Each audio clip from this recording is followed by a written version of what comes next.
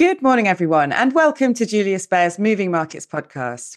It's Tuesday, the 30th of May, and my name is Helen Freer. On today's show, I'll be talking about the latest market news with my colleague Bernadette Anderko. And I'm also joined this morning by our head of fixed income research, Markus Allenspach. And I'm looking forward to getting his thoughts on the latest with regard to the US debt ceiling after a deal was finally reached over the weekend. But let's start with the markets. And Bernadette, what has happened since the close of European markets on Friday? Well, good morning, Helen. Yes, the S&P 500, Dow Jones and Nasdaq all closed Friday higher, with the Nasdaq performing best on Friday, up more than 2% on the day. We had data out of the US on Friday showing that US inflation and consumer spending accelerated in April, highlighting steady price pressures and demand that might keep the Federal Reserve policymakers tilted towards raising interest rates further. The Personal Consumption Expenditures Price Index and a core measure that excludes food and energy, which is the Fed's preferred inflation gauges, both exceeded projections. The Commerce Department's data also surprised with the strongest gain in household spending since the start of the year.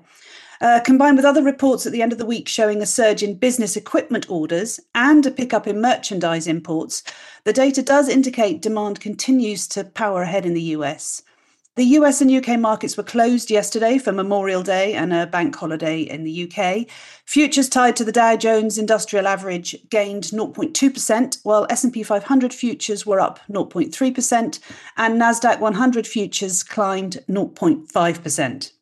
And there was quite a lot happening this weekend. What was the main news? As you referenced earlier with the fact that we've got Markus on the call, obviously on Sunday, President Biden and Speaker Kevin McCarthy reached a final agreement on a deal to raise the US debt ceiling. They're now working to ensure that they get enough Republican and Democratic votes to pass the measure in the coming week before a June 5th deadline to avert a damaging federal default. But with Markus on the show today, I'll leave the detail to him later. Elsewhere, President Erdogan won his runoff in the Turkish presidential election this weekend. He got 52.14% of the vote, while his opponent Kemal Kılıçdaroğlu received just under 48%.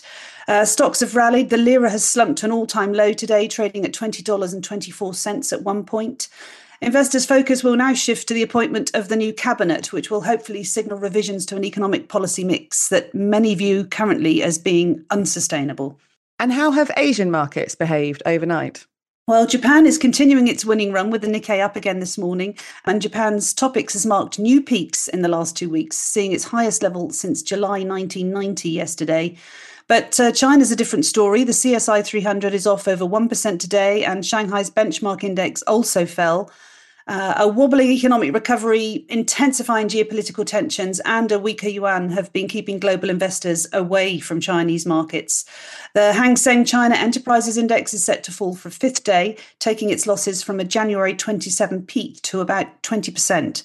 The picture is different in South Korea, however, with the Kospi Index inching closer to a technical bull market on gains across chip makers amid a frenzied interest in artificial intelligence, following up on the Nvidia story last week. Near maturity US Treasury bills have rallied in Asian hours as trading has resumed after the US markets were closed yesterday. More broadly, Treasury yields declined across the curve on debt dated from 5 years to 30 years.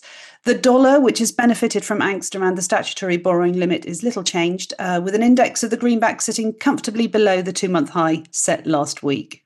And is there any other news to report on? China's closed the door on negotiations with the US regarding defence. In a statement to the Wall Street Journal, the Pentagon said overnight the PRC, that's the People's Republic of China, informed the US that they have declined our early invitation for Secretary Austin to meet with the PRC Minister of National Defence, Li Shangfu, in Singapore.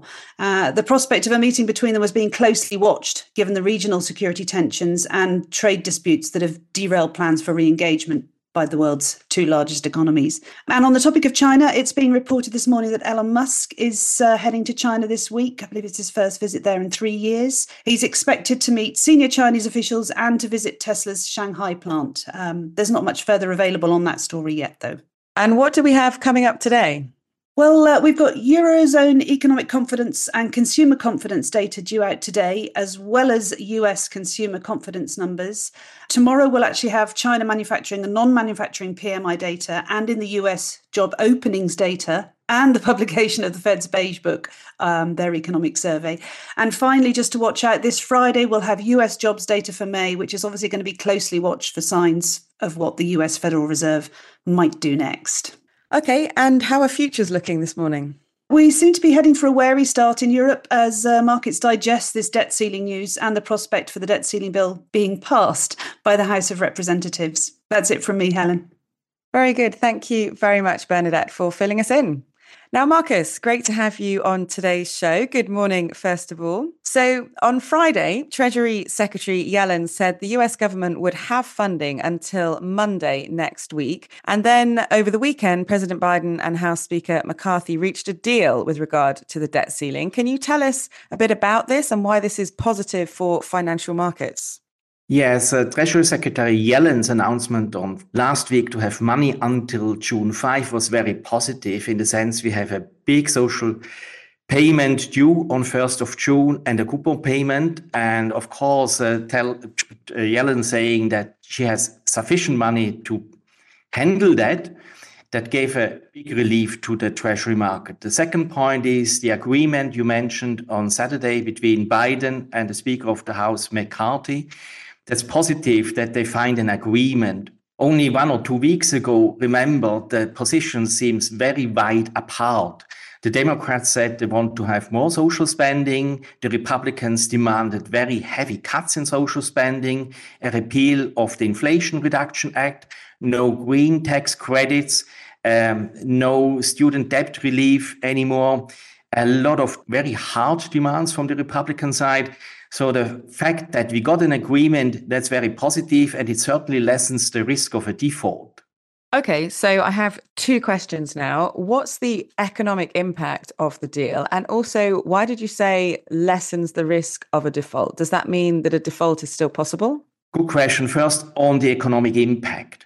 The Republicans demanded 180 billion or more cuts in social spending. That would have depressed economic growth by 0.5% or more. Now we got hardly any cuts in social spending, so a lot less fiscal headwinds than we had been afraid of. So from an economist point of view, the deal is positive. The argument why I'm saying it lessens the risk of a default, think about it, Helen, it still needs to pass the House. And a lot of the Republican hardliners in the House are very disappointed just because there are hardly any cuts in social spending. There is no repeal of the Inflation Reduction Act. There is no repeal of the student debt relief. So there is technically the risk that some of these members of the House raise a motion of no confidence, which needs to be handled first. So we cannot entirely rule out a delay by a couple of days in the process. Okay, and finally then, what are the consequences for bonds now? Well, we still see our baseline remains that maybe with a couple of days delay, we get the deal. And that means that the debt ceiling is suspended. So the Treasury can raise as much debt as they want and as they need. And Helen, they need a lot. Normally, they want to have a cash buffer of about 500 billion, and we are down to 30 billion. And to finance the current expenditures and to repay the extraordinary measures, we think that in the next couple of weeks, we could see as much as $1 trillion of Treasury bills hitting the market. Of course, that limits the room on the downside for Treasury bill rates. So the yield curve will stay inverted. It also means that it's up to the Federal Reserve now to slow the economy. And as Bernadette mentioned before, the focus now is on the labor market report due on Friday. We still like quality bonds, and we still believe that inflation is coming down medium term. So we still like to position for rate cuts, not rate hikes. But I have to say the deal, as I mentioned in the beginning, is less negative for the economy than we had anticipated. So the economic optimism that we have seen the last 2-3 weeks, that's going to continue. But still, we position for rate cuts, given that we assume that inflation is going to slow. Great. Thanks a lot, Markus. Really good to get your thoughts on this. So that is all for today. Thank you again to my guests this morning, and thank you all for tuning in. If you enjoyed today's show, don't forget to subscribe, and please also leave us a review on whichever platform you like to listen on. We would love to hear your feedback. And do join us again tomorrow when Bernadette will be back, and she'll be speaking to more of our colleagues about what is moving markets. Have a great day, everyone, and bye for now. The information and opinions expressed in this podcast constitute marketing material and are not the result of independent financial or investment research. Please refer to www.juliusbaer.com/legal/podcasts for further other important legal information. Für unsere deutschsprachigen Zuhörer. We would also like to make you aware of Marktanalysen und Gespräche, a monthly podcast in German, where Julius Baer experts discuss some of the latest market developments. We share our key research and insights on today's ever-changing economic landscape in German. Search for Marktanalysen und Gespräche on your favorite podcast player.